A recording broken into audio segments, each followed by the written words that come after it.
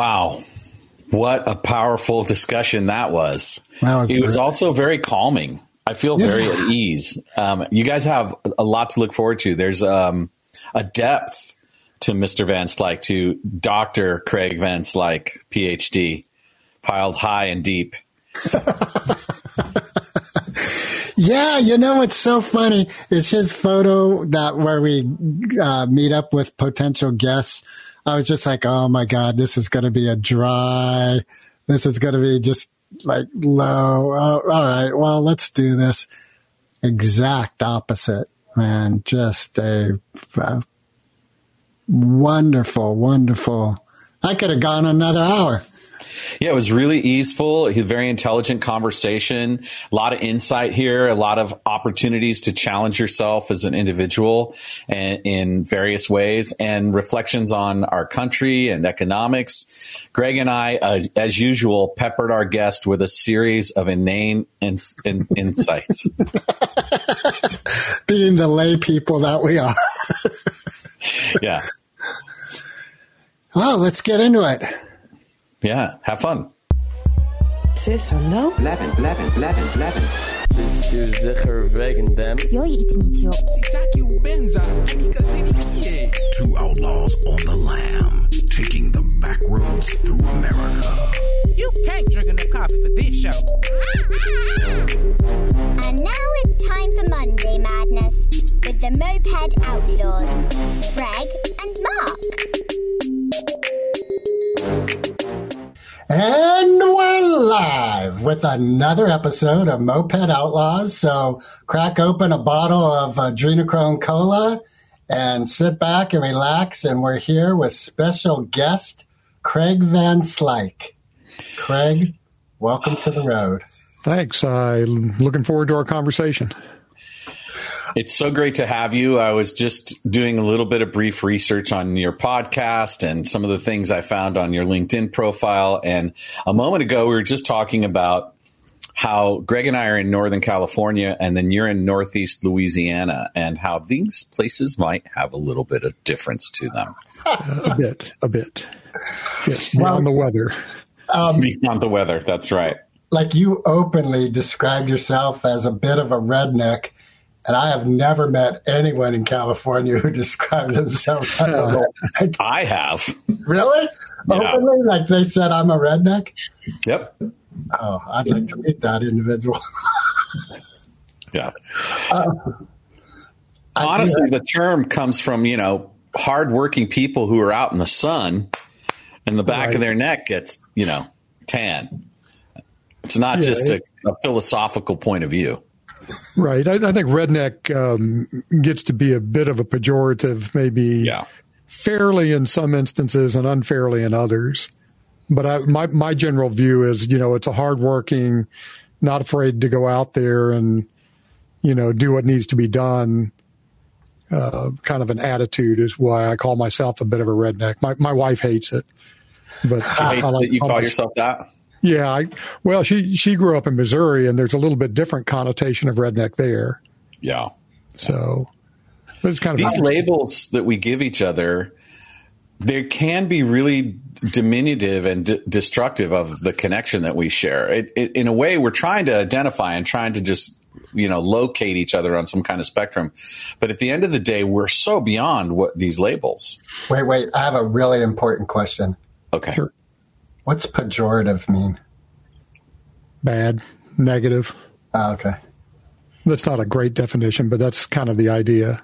So if it's a pejorative term, it's a negative connotation. Yeah, you're trying to put somebody down, right? So if you call them, around here, if you call somebody a redneck, it's not really a big deal. But I would imagine if you're in San Francisco and call somebody a redneck, it's not intended as a compliment. Right. Except in some moped circles.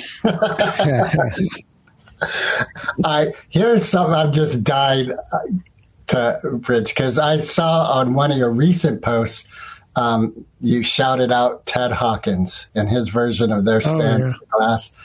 I love Ted Hawkins, and I remember I came across him, and that opening song of that album, Strange Conversation. Mm-hmm. Oh, my. Oh, he's amazing. And wasn't he a homeless street artist when he got discovered? Yeah, I think that's his backstory. Yeah. And so I was talking with Mark a bit before you came into our studio, our elaborate studio here. I believe, from what I've seen, it seems like you have a real passion for music. You quoted James Taylor in the podcast I listened to. Is that real? Oh, yeah, absolutely. It's always has been a big part of my life since I was a kid. And it goes from building you up to, crying with you when you want it to. I went through a phase where whenever I'd get bummed out, I'd pull out my fedora, get a glass of scotch and turn the lights down and listen to Aretha Franklin for a couple of hours. And then the next morning I'd wake up and hung over and think, well, that was stupid, and just go on with life, So is there a haunt where you live that you go to for live music? Unfortunately, my wife has a hearing disability and can't really enjoy live music anymore. But there are a few places around here. Music in Louisiana is pretty good, and not just in New Orleans. So can you share, is there a night that comes to mind or an experience with live music where it was just all that is written on paper, Yeah, I've seen a couple of really amazing concerts. One was seeing Van Morrison live. Saw him a couple of times, and he's a huge favorite of mine. Nancy Griffith, I know, pretty different from Van Morrison, but saw her at a really pretty small venue in St. Petersburg, Florida. Wow. It was great. And it's just the whole mellowness of it. But I've had a great time listening to a ton of local artists over the years. So it never ceases to amaze me how many extremely talented people there are that are, doing it just because they want to do it. They're never going to be famous. They're never going to make a lot of money, but the world is a better place because of them. Yeah, and their communities. That's the thing is music at a root level is about the collective, right? It brings us all together into a heart space, and we connect. Yeah. I was just watching back on how Van Morrison spent the early part of his career, and most of his hits were created while he lived here in the county where Greg and I live, which is Marin County, California, before he moved back to Ireland. And we know a couple of people who, I know his ex-wife, and I've met his daughter. And it's interesting how all that impacts your community. Yeah, absolutely. Well, and I'm sorry, go ahead. And then, we also worked at this restaurant for years. And back in the day, one of the things that this restaurant did was play all these recordings from an old defunct country radio station that was out of Gilroy, California, called K-Fat Radio. And there was such a great historical legacy of songs because they were outlaw country before outlaw country was really a thing. Yeah. And I noticed some of your podcasts are on archive.org. So if you ever want to check out KFAT Radio, you can go to archive.org, and there's some stuff up there you can find out about it. And, old classic Jerry Jeff Walker is like what they would consider a top 40 hit, right? So nice. Yeah, I really like a lot of the country music. I'm a huge. One of the other concerts that meant a lot to me was going to see Willie Nelson. Mm-hmm. Oh, man, yeah. And at a really old school venue in St. Louis, the Fox Theater. One of the big ornate. Yeah, I've seen pictures of that with the huge neon sign that's vertical. It's really, really a cool venue, and good acoustics in it and that sort of thing too. Yeah. Now, do you have hearing issues as well? I mean, we're all of a certain age. I'm 60. Greg's 60. I do not. I'm lucky enough to have pretty decent hearing. I chalk it up to being a substitute teacher when I was young, so I could hear every bit of nonsense going on in an 8th grade classroom. So I think that's a lot of nonsense. Yeah. Yes. Well, is there anything music-wise that you're passionate about right now? Did you go see the Taylor Swift concert? No. Unfortunately, I missed it. I do see her on the NFL games though. When the yeah. She's right now the most popular player in the NFL. Yeah, that's right. No, I'm very ADD when it comes to music. I'll literally be listening to something classical, and then there'll be an old Ernest Tubb song, and then something. I haven't gotten too much into much of the newer stuff, but I think that kind of goes with age. But kind of a little bit all over the place, kind of whatever strikes me at the moment. Did you like punk rock when it was coming around in the mid-'70s? No, that was not my jam, as the kids say, or at least as the kids used to say. Right. I'm one of my great regrets in fate throughout my life is that I came of age during the disco era. Yes, so did you have a white suit with a gold chain? I did not, but I did have the kind of paisley, very flammable rayon shirts, and I was never so glad of anything in my life as when Urban Cowboy came out. Oh yeah, because the big cheap beer club that we all went to switched over from disco to country, and I thought, oh, thank God, I don't have to listen to that stuff anymore. No offense if anybody's a disco fan, or maybe there is offense there. I don't know. Maybe. Yeah, small offense. I love all genres of music. I can't think of a genre that I dislike. It always seems there's an appropriate time for everything. How about the Yoko Ono genre? Yeah.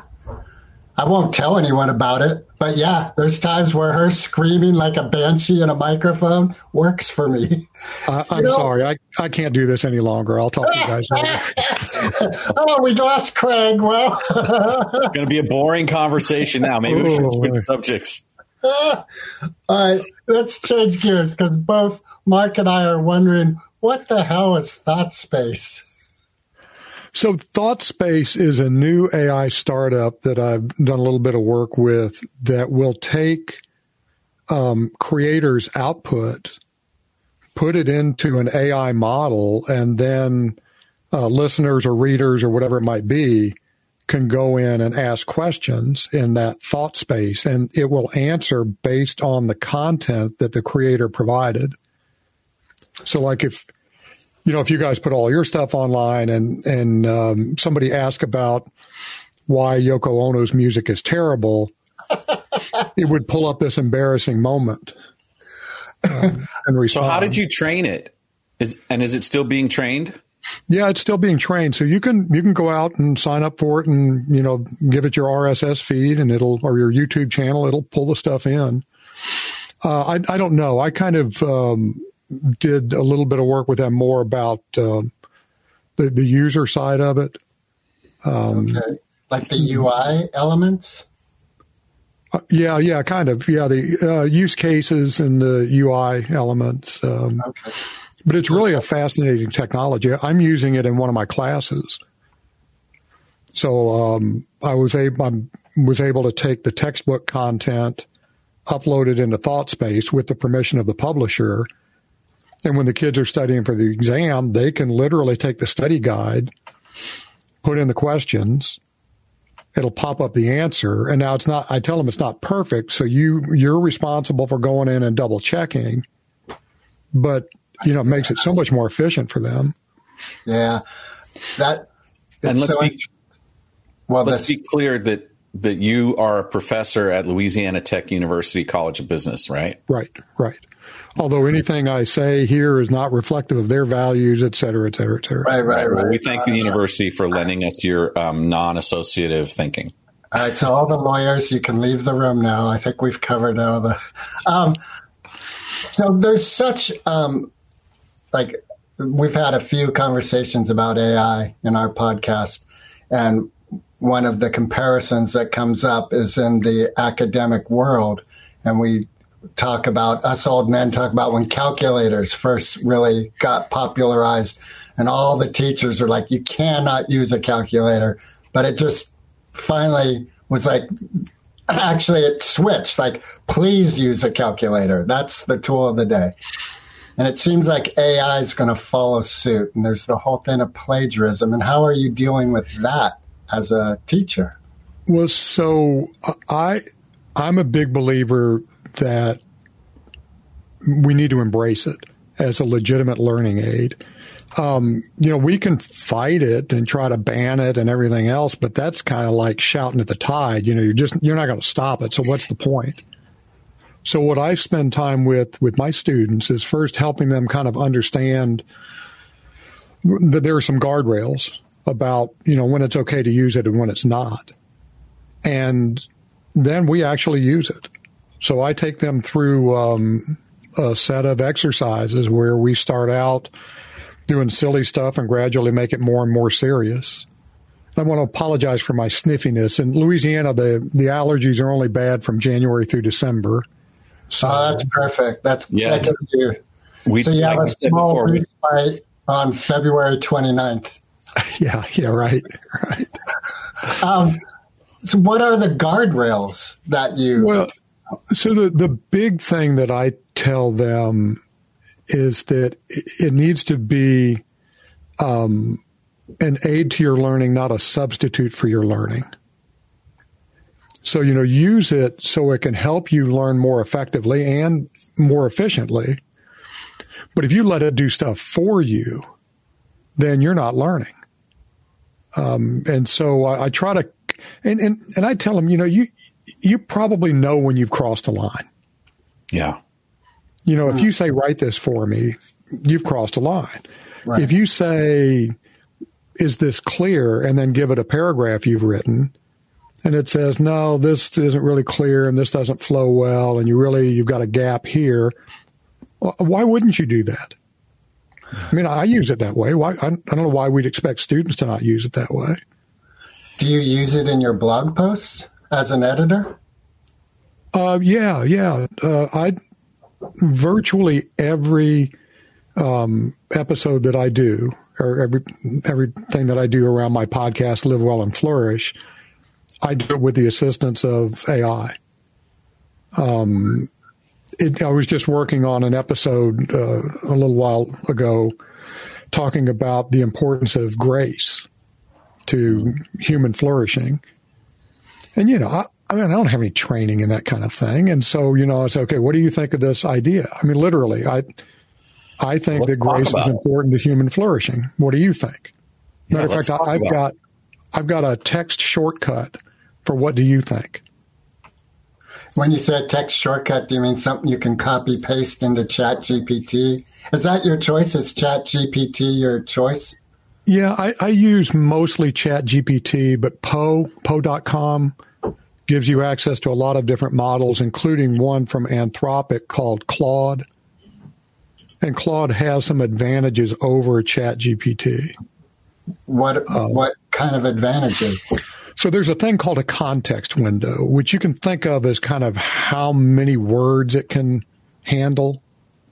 Okay. And I think GPT-4's is like 32,000. And they're not really words, they're tokens, but it's 32,000. Claude 2 is 100,000.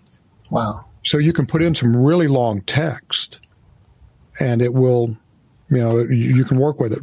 So I like ChatGPT better for most things, but there are some things where Claude is better.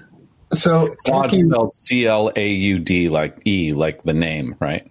Yeah, C-L-A-U. Yeah. And Poe is Poe.com.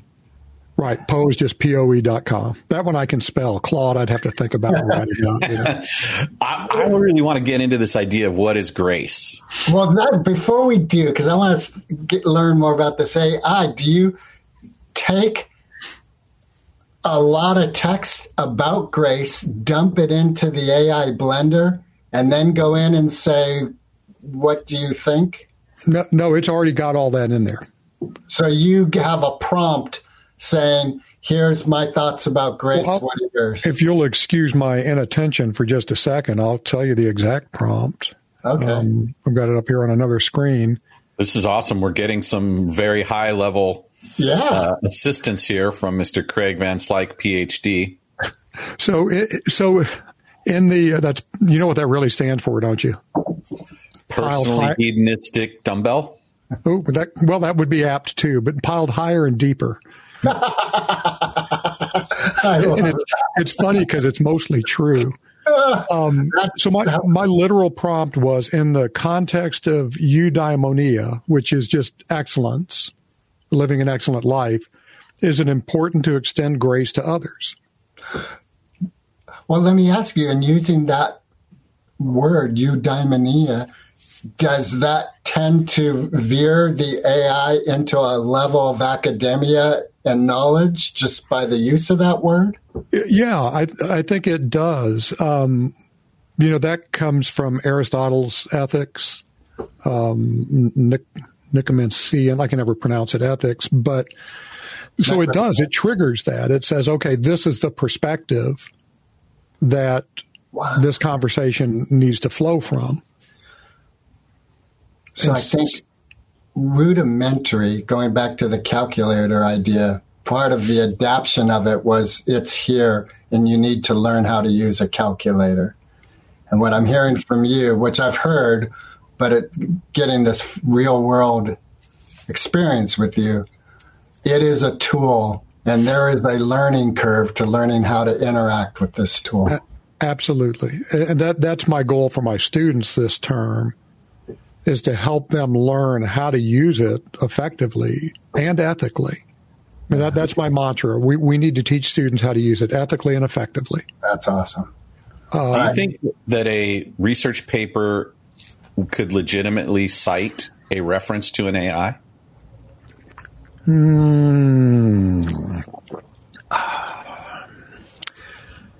I would lean towards no, although I'd be reluctant to make that a universal no. So mostly no.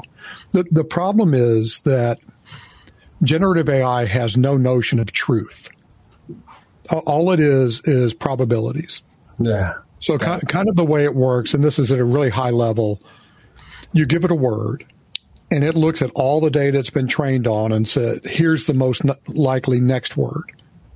And then it takes those two words and predicts the most likely third word. And like I said, that's not exactly how it works, but conceptually, that's what it's doing. So it has no idea whether or not something's true. It's just a word salad machine. That's right. I mean, the more technical term for it is confabulation, which means it makes stuff up. A hallucination is the other word that gets used. Last night I heard an analogy with chess, that an individual who's a master at chess, they can see moves like 15, 20 moves to the end of the game. And a computer doesn't do that. It looks at one move and the probabilities of that move. Yeah. And the analogy was saying that's where that creative element is missing right now in AI. Right. But as a tool, it's amazing. So the way that I try to explain what I see as really good use for people that create stuff is it's this infinitely patient, reasonably knowledgeable colleague. So it doesn't matter how stupid your questions are or how many rabbit holes you go down. It'll just keep spitting back answers. Wow. You know, we've all had that friend or have been that friend where you just never stop with the questions. And, eventually it's like, oh, good Lord, just enough. Well, because I said so. He never does that. I noticed both of you smiling. I was wondering if you were thinking about each other. Well, I had someone with a history of a hyperbolic permutator. I tend towards that area of life.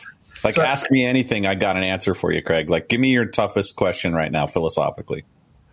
What's the meaning of life? I don't know. Yeah, there you go. James Taylor during the passage of time, right?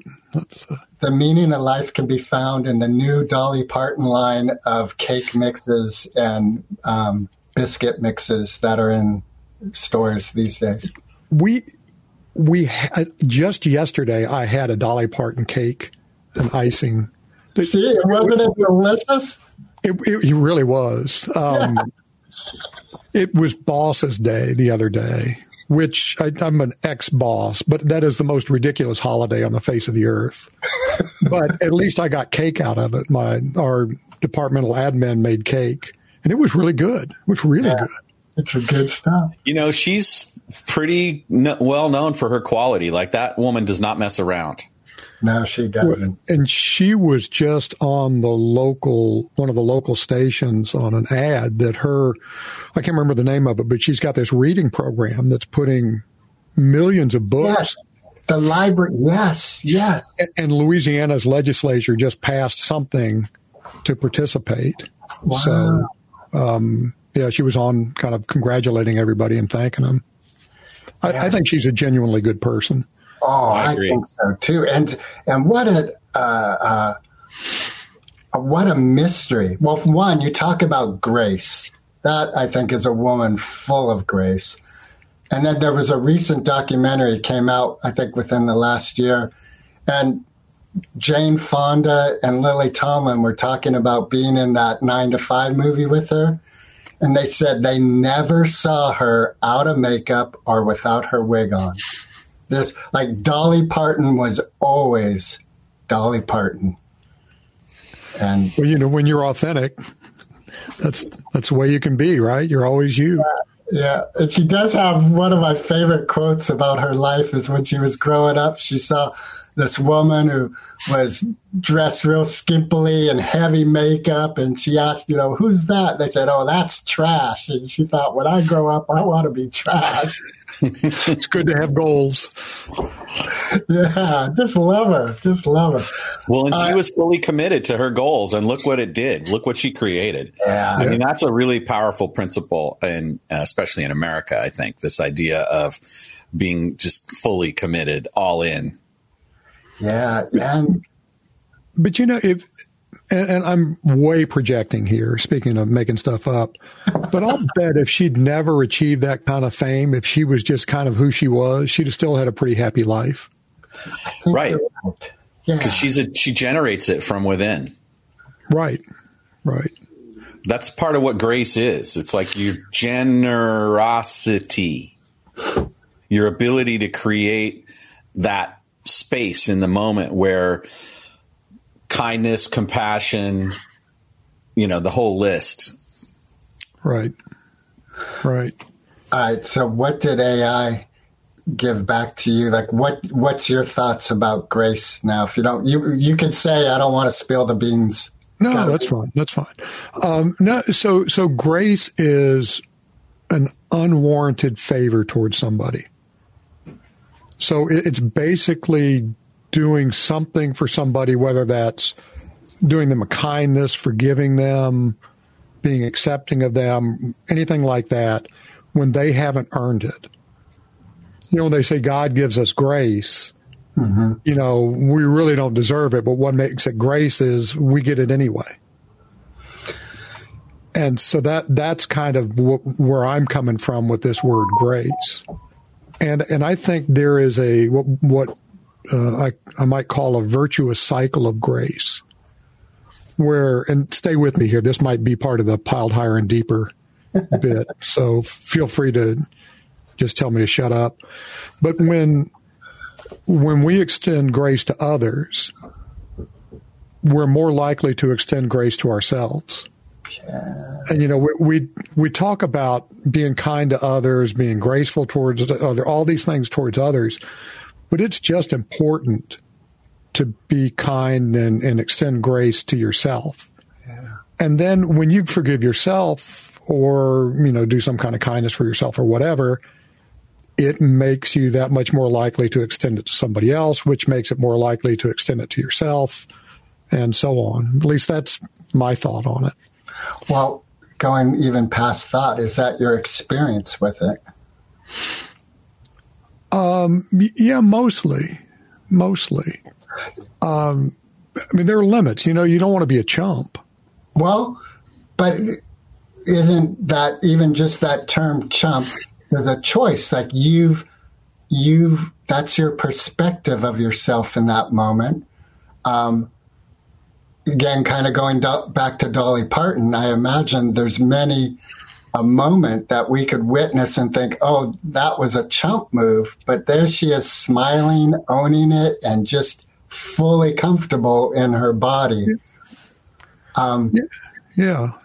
Well, so one way that I look at it is I have a vision of the kind of person I want to be, and what I strive to be. And that requires me to have a certain amount of grace towards others. Now, if somebody turns out to abuse that, that's on them. That's their choice. That's not, matter of fact, I'm working on or just recorded an episode based on the saying, you can't control the cards you dealt, but you can control how you play them. Yes. And so, I can't control the actions of others, but I can control how I react to them. Yeah. And if I choose to react mostly with grace. And, then if they want to be a bunch of jerks and, about it, or okay, that's their problem. That's not my problem. And again, it just seems like that perspective. Like I'm thinking of your podcast episode. You were talking about being in, I think it was Ibiza with your wife, and Aruba. And so you could have been the jerk through that whole trip, like just complaining, and everyone would look at you going, "God, that guy's a jerk. Why don't you leave if you're so unhappy?" Yeah. And then you were unhappy in Aruba. Well, so it was really pretty bad. So I went, it's kind of funny. So when my wife and I started dating, I told her I'm part Scottish and part Dutch, so I'm cheap and boring. And she married you anyway. Yeah, she married me anyway. Well, not everybody has good judgment, I suppose. No wonder she's grace means a lot. Grace counts for a lot. That's right. But I am cheap. I mean, I don't mind spending money when it's, got some kind of a return, but I tend to be pretty, I'm the turn the lights off kind of guy. I'll keep, I'll keep something around forever if it's still got some use. But we get to Aruba, we get a cab and go to a grocery store because we were staying at a resort that was kind of at the far end of all the resort row. So we go to get snacks, and I'm thinking, well, this is going to save us money instead of buying, stuff at the hotel. And everything was incredibly expensive. Like a box of crackers was $7.50 or something. And I thought, I'm just bitching up a storm. And I got that look. And anybody who's ever been married or in a serious relationship knows that look. And I got it, and I thought, Bubba, you've got a choice here. You can continue down this path and be the jerk, and you will have just pissed away the entire investment in this vacation. Or you can just, shrug your shoulders and move on and just have a good time. Well, it turns out all the prices were in Aruban dollars, not U.S. dollars. So they were a little bit expensive, but it wasn't like this 2 or 3 times what I thought it was. So not only was I a jerk, I was an idiot. Which often is, those two. They go to hand in hand. Right. That's right. But at least I was consistent. That's what all idiot jerks say. Right. I'm dependable. Yeah. That's right. I want to ask you, we're currently kind of in an inflationary cycle in our culture. And what do you think of inflation? And is it permanent? Is it a condition of our economic system? What's your take on things? And I am not an economist, so that's why I wanted you to answer the question. So I think prices rarely go down overall. So in that sense, inflation is probably a constant state. But it's a matter of how bad the inflation is. Under the poor Jimmy Carter years. Well, I was there. Yeah, I mean, it was just crazy, and we're not anywhere near that. But I don't think we'll have a permanent state of extreme inflation. But who knows? I mean, nobody really knows. That's the old joke. If you put all the economists in the world end to end, they still couldn't reach a conclusion. Right. So, I mean, who knows? The reason I ask is because as someone who's frugal, there's the recognition, well, let's say this is $10 right now. But if I wait to buy it a year, it's going to be $11. Yes. At 10.65, depending on the rate of inflation. So there's this thing about, well, is it better to have it now, even though, or buy it later, and all of that. And it depends on what it is. Who knows? Well, and I'll give you a really concrete example.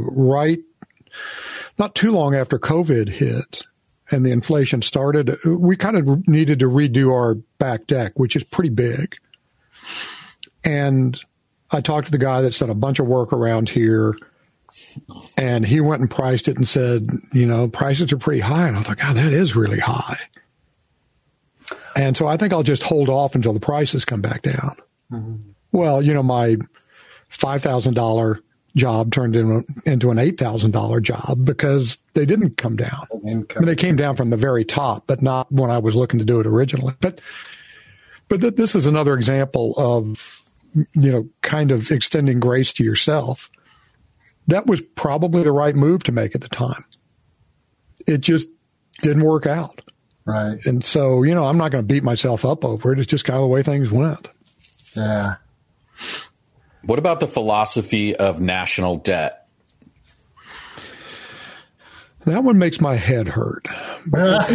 There's a big part of me that says, that particular chicken is going to come home to roost at some point. But there's also the fact that the government can keep printing money for a really, really long time. And I had an econ professor when I was in my master's program that basically said, at some point there's a limit, but it's a really, really, really big limit. And so the debt doesn't really matter as much as people think it matters. And I don't know what the right answer is. Yeah. That kind of sounds like worrying about the sun finally imploding. One day it's going to happen, but not in our lifetime. Yeah. And I mean, other than having that maybe as part of your decision making for your vote, what are you going to do about it? Yeah. Well, let me ask this sort of in this whole circle in light of the economics of our country for the past, let's say, 15, 20 years, and the politics of our country for the past 15 years. Do you think it's possible for our country to enter a decade of grace?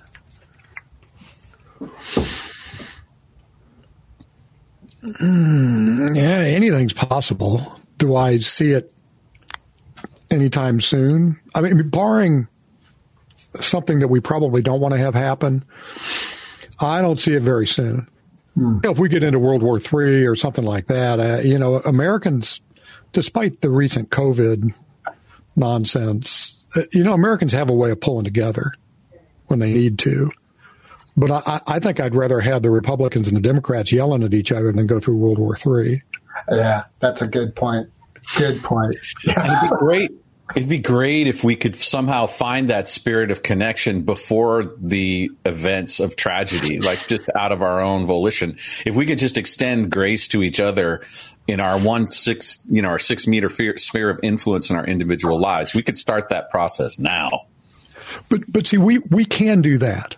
Yeah. We can't change whether or not they're ever going to elect a Speaker of the House. I mean, what can you do about that? But you can choose not to be an asshole. Yeah. And if somebody disagrees with you, you can say, all right, I don't agree with you and here's why, but that doesn't mean you're a terrible person. Right. The demonification of people who have opposing views, that's our big problem right there. Yeah. I mean, it's my wife calls it the you're eviler school of politics. And I really think that we probably have a lot more in common in terms of our values than it seems. I mean, I know a bunch of people on the left and I know a bunch of people on the right. And nobody would argue against everybody having a fair chance.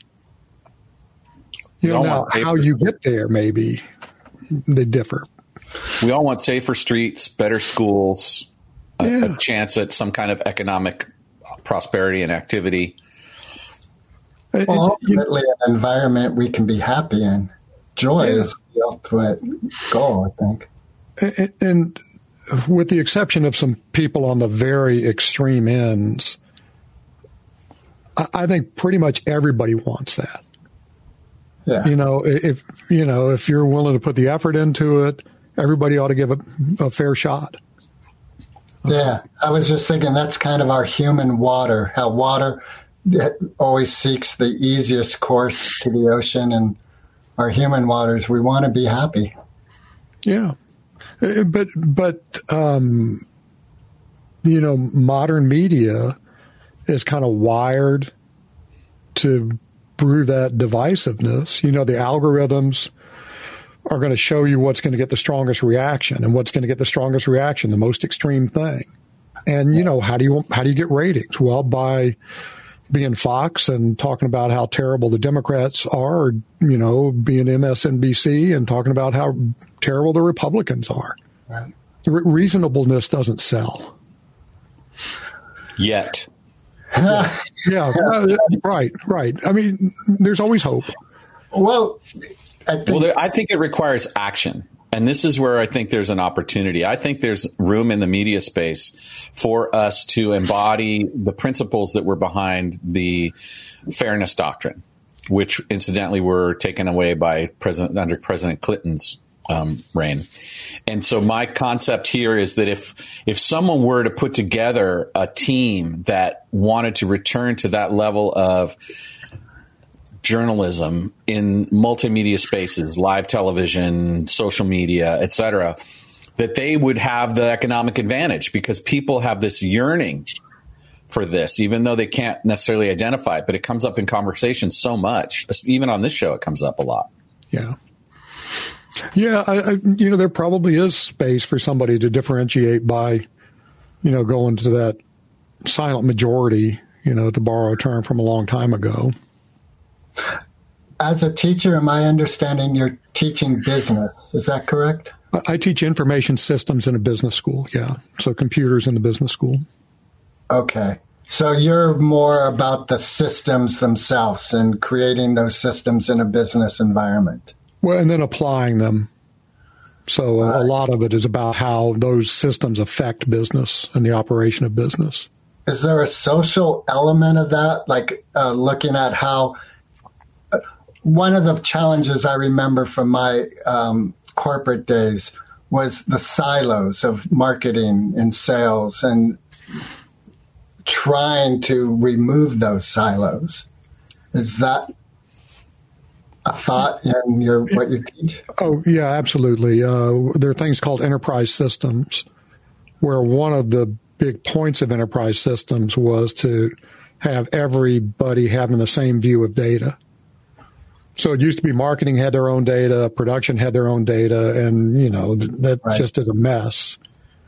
And it's supposed to facilitate communication across those silos as well.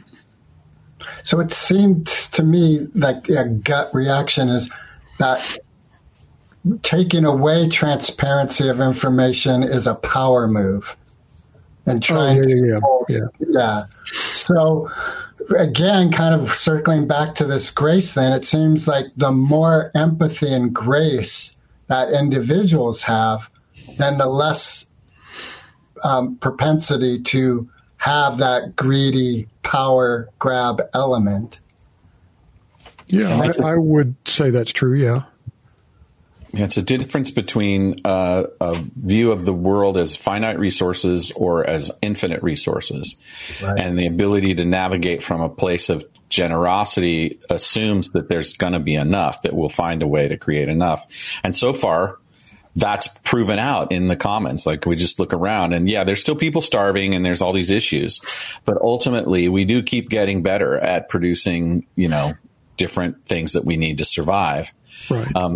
I want to ask you a very kind of specific question.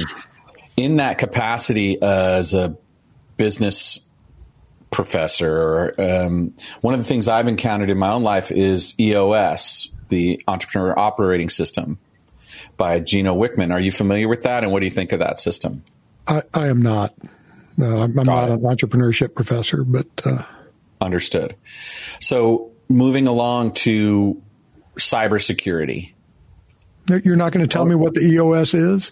Oh, it's just what it sounds like. It's a operating system for entrepreneurs, typically small businesses up to around 250 people per company. After you get beyond 250 people per company, you need to get a little bit broader spectrum on it. Mm-hmm. But Gino Wickman and Tom Bauer, Bouwer, wrote a book called Traction, which describes how EOS works. And it's a system that entrepreneurs can use that helps you identify clear visions, clear metrics for how to measure your productivity and how to find the right seats, create the right seats for your business, and then put the right people in those right seats. And that's just like the most rudimentary coverage of it. It's something I like and I'm interested in, but it might not be for everybody. What I love about this idea and why I brought it up is I think one of the things that is not quite right with the way our structured system works right now is we're expecting and teaching people to expect to go to work for someone else. And I think one of the brilliant opportunities in our culture is the idea of being a business creator, someone who owns their own profit. And there's a lot of economic forces that are designed to contain the market so they can maintain their hold on it. But people forget, especially young people, that it's almost just as hard to go through, get a degree, and find a good job, quote unquote, as it is to go through, get a degree, and create a business for yourself. And that to me seems like what our country's really, really built on, the idea of business ownership. And I love that for myself. And I wonder, Craig, what do you think? Do you think that's a pretty good philosophy? So maybe. And let me tell you why I say maybe. A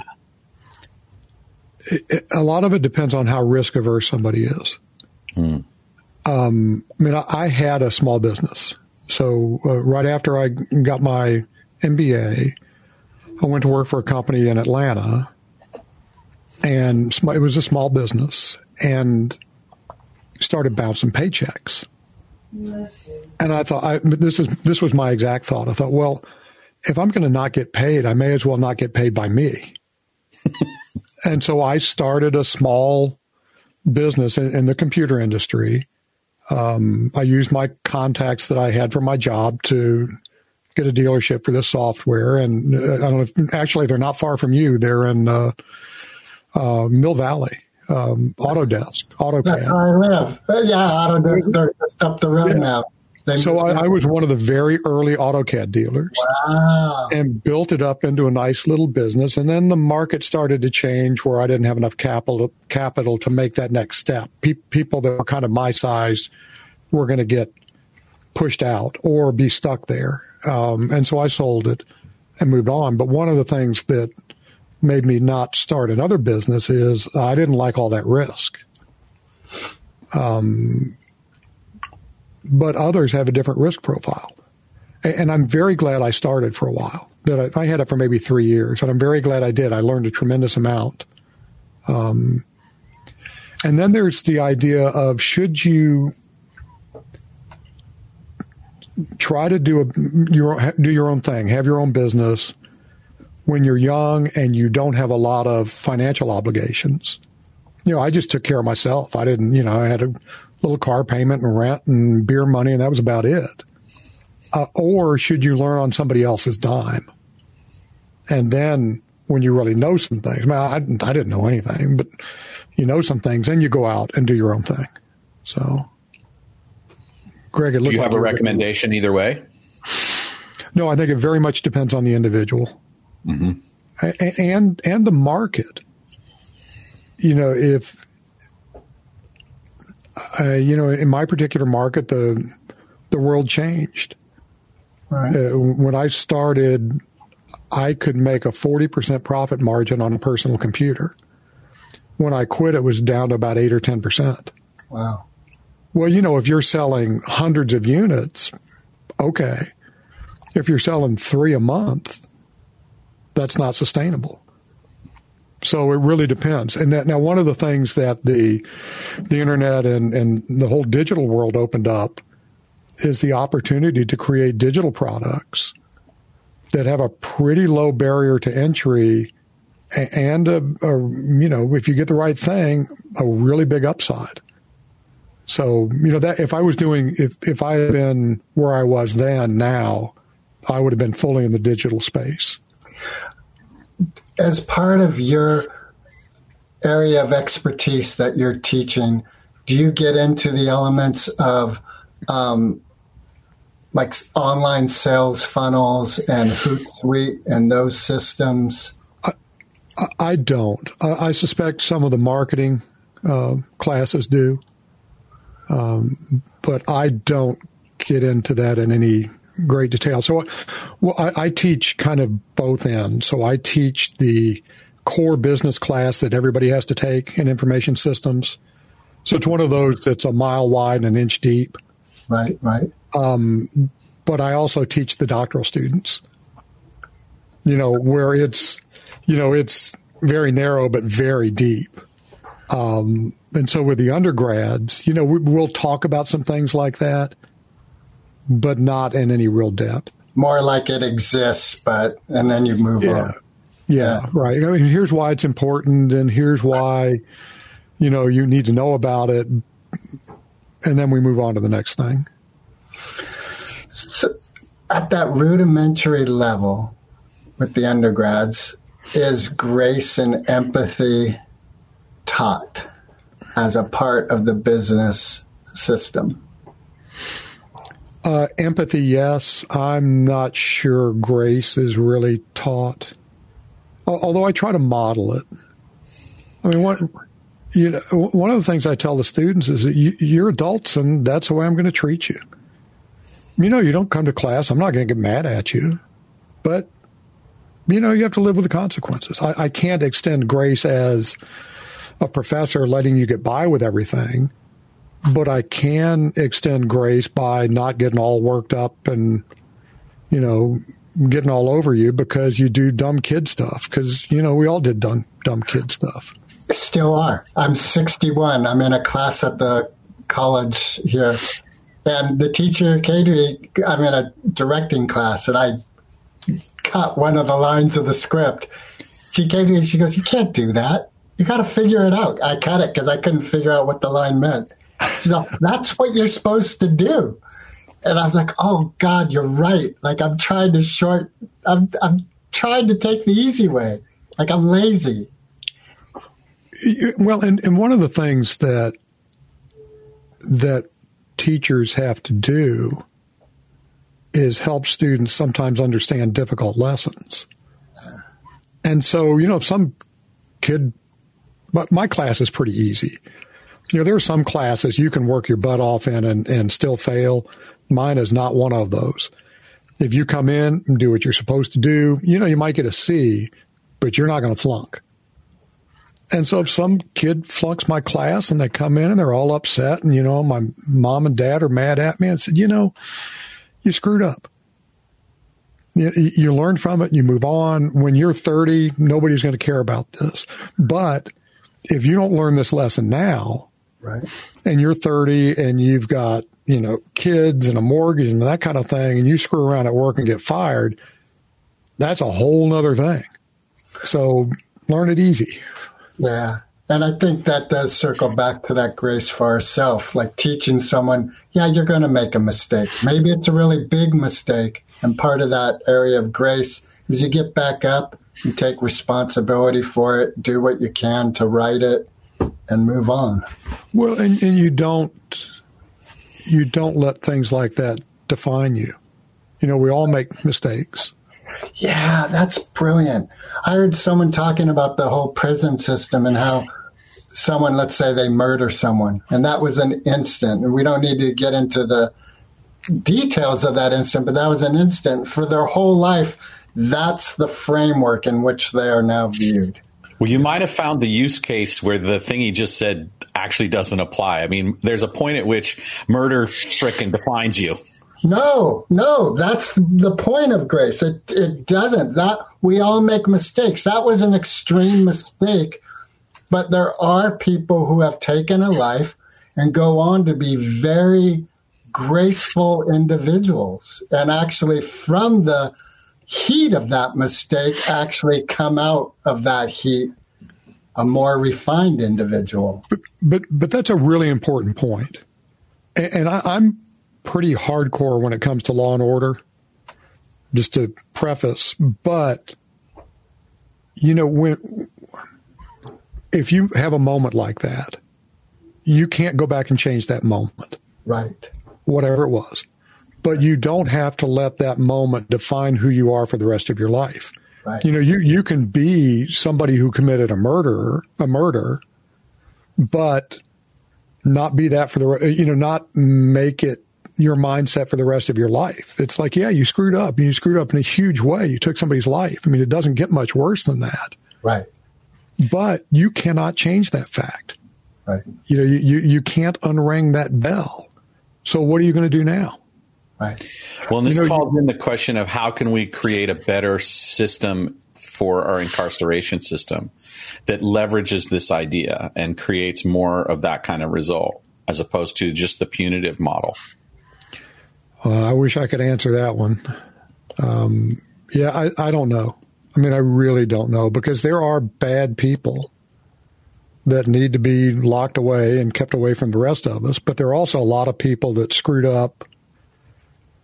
You know, I mean, a lot of us could have gone down a different path. And, you know, if we can get them back on a better path, we ought to try to do that. And warehousing isn't going to do that.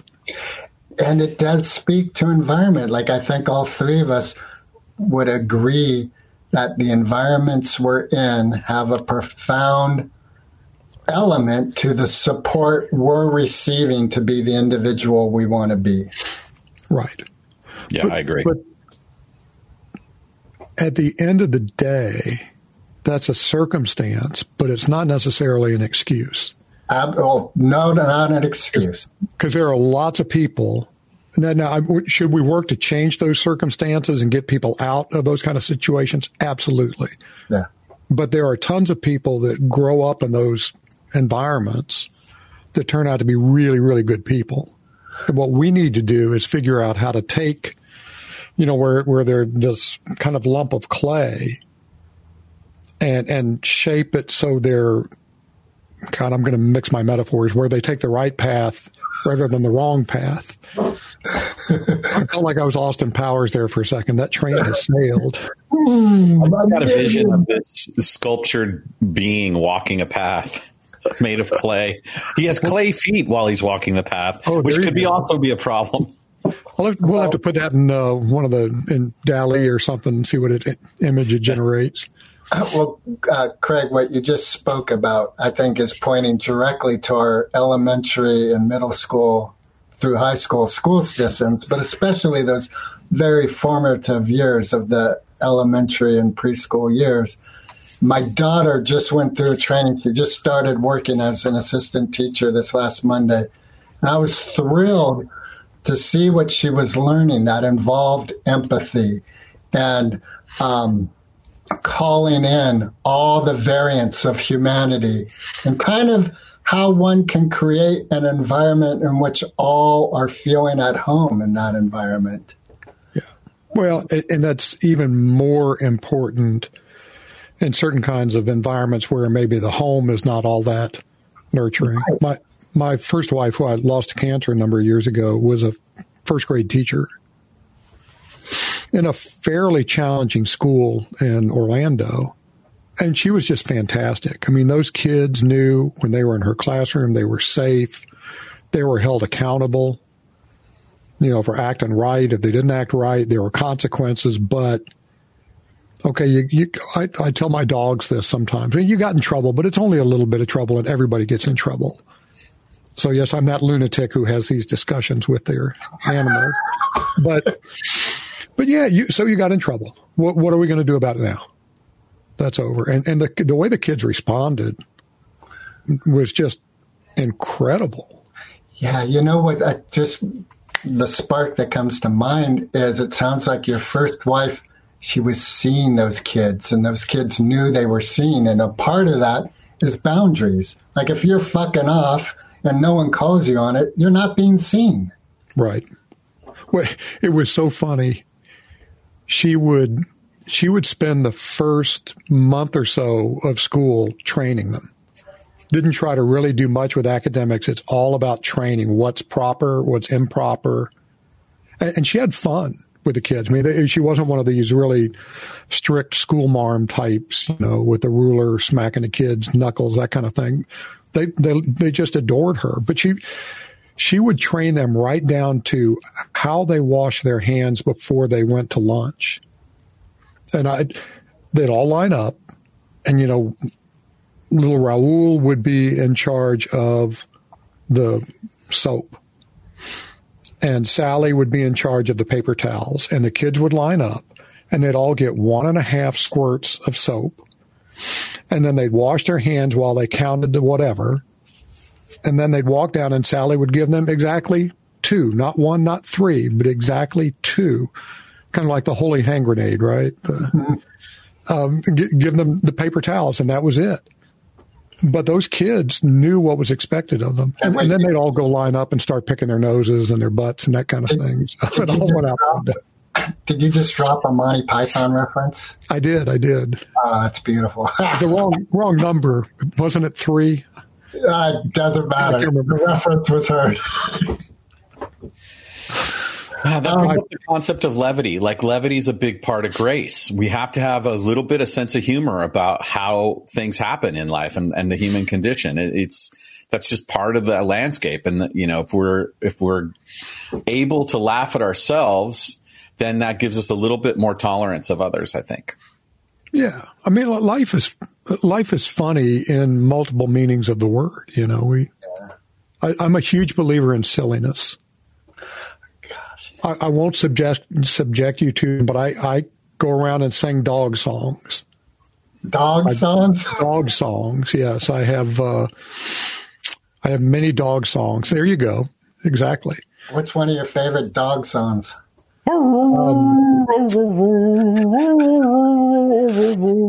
No? Again, I won't subject you to it, but my favorite one is, the Patsy Cline song, I Go Out Walking After Midnight. Yeah. When we lived in Arizona, I would muck the paddock, which is what you see in my background, every morning, about 3:30, 4 o'clock in the morning. And I would sing, I go out mucking after midnight, out in the moonlight, just picking up the poo. Got it. That's not a dog song, but they're all in that spirit.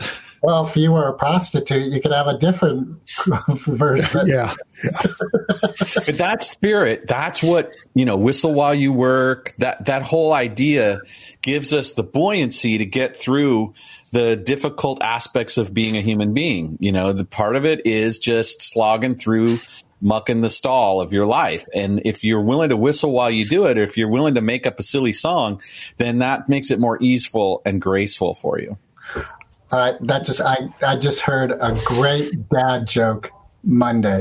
No, it was yesterday. Speaking of, where was that when we were talking about dog songs?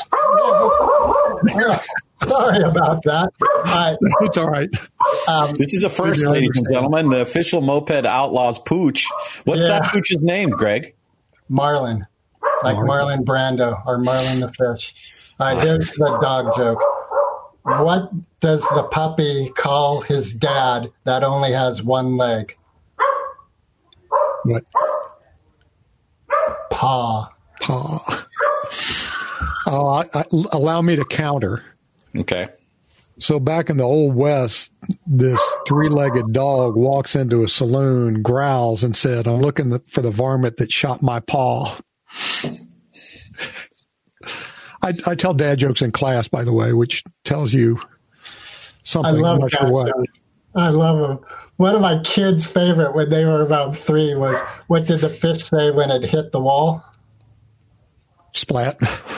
Damn. Oh yeah, there you go. Yeah. So when you go in and look at your engagement statistics in YouTube, this is the moment when it'll. I think that was long ago when I started asking the serious question. There you go. No. Yeah, we'll get him back with Dolly. But I think we have to modify our final question, Greg. No? Okay. No. I'm a professor. I prepped for this. Okay. All right. So, is it time? Yeah, let's ask it. All right, here we are. So, Craig, it's been a huge pleasure to share this time with you. And this is our most important question of every episode. Eminem or Foo Fighters? Oh, Foo Fighters. Although I will admit that I really did do homework. I pulled up the Foo Fighters on YouTube and Spotify just to make sure I was answering correctly. Although not Eminem. So pretty much anybody except Yoko or Eminem. I think I put Eminem in the Prince file. Like, I know people who don't like Prince, but if you're a musician, you've got to. You should. Now, there's a limit to grace. I'm not liking Prince. Hey, we're in agreement. Sorry, that's ridiculous. So, is there any reason that people would want to interact with you? Do you have a book? Do you have a thing that you want people to know about? How should people reach out to you if there's something to offer? What have you got going on? So my big project, my side project is my podcast, Live Well and Flourish, at livewellandflourish.com. And it's all about using practical wisdom to live an excellent life. That's the whole thing. Short episodes. The long ones are 15 minutes or so. The short ones are 5 minutes or so. Bite-sized, not for everybody, but probably for a lot of your viewers and listeners. I do have a book called On Leadership in Life that's out on Amazon. I think it's $2.99. It's cheap. Just a bunch of thoughts.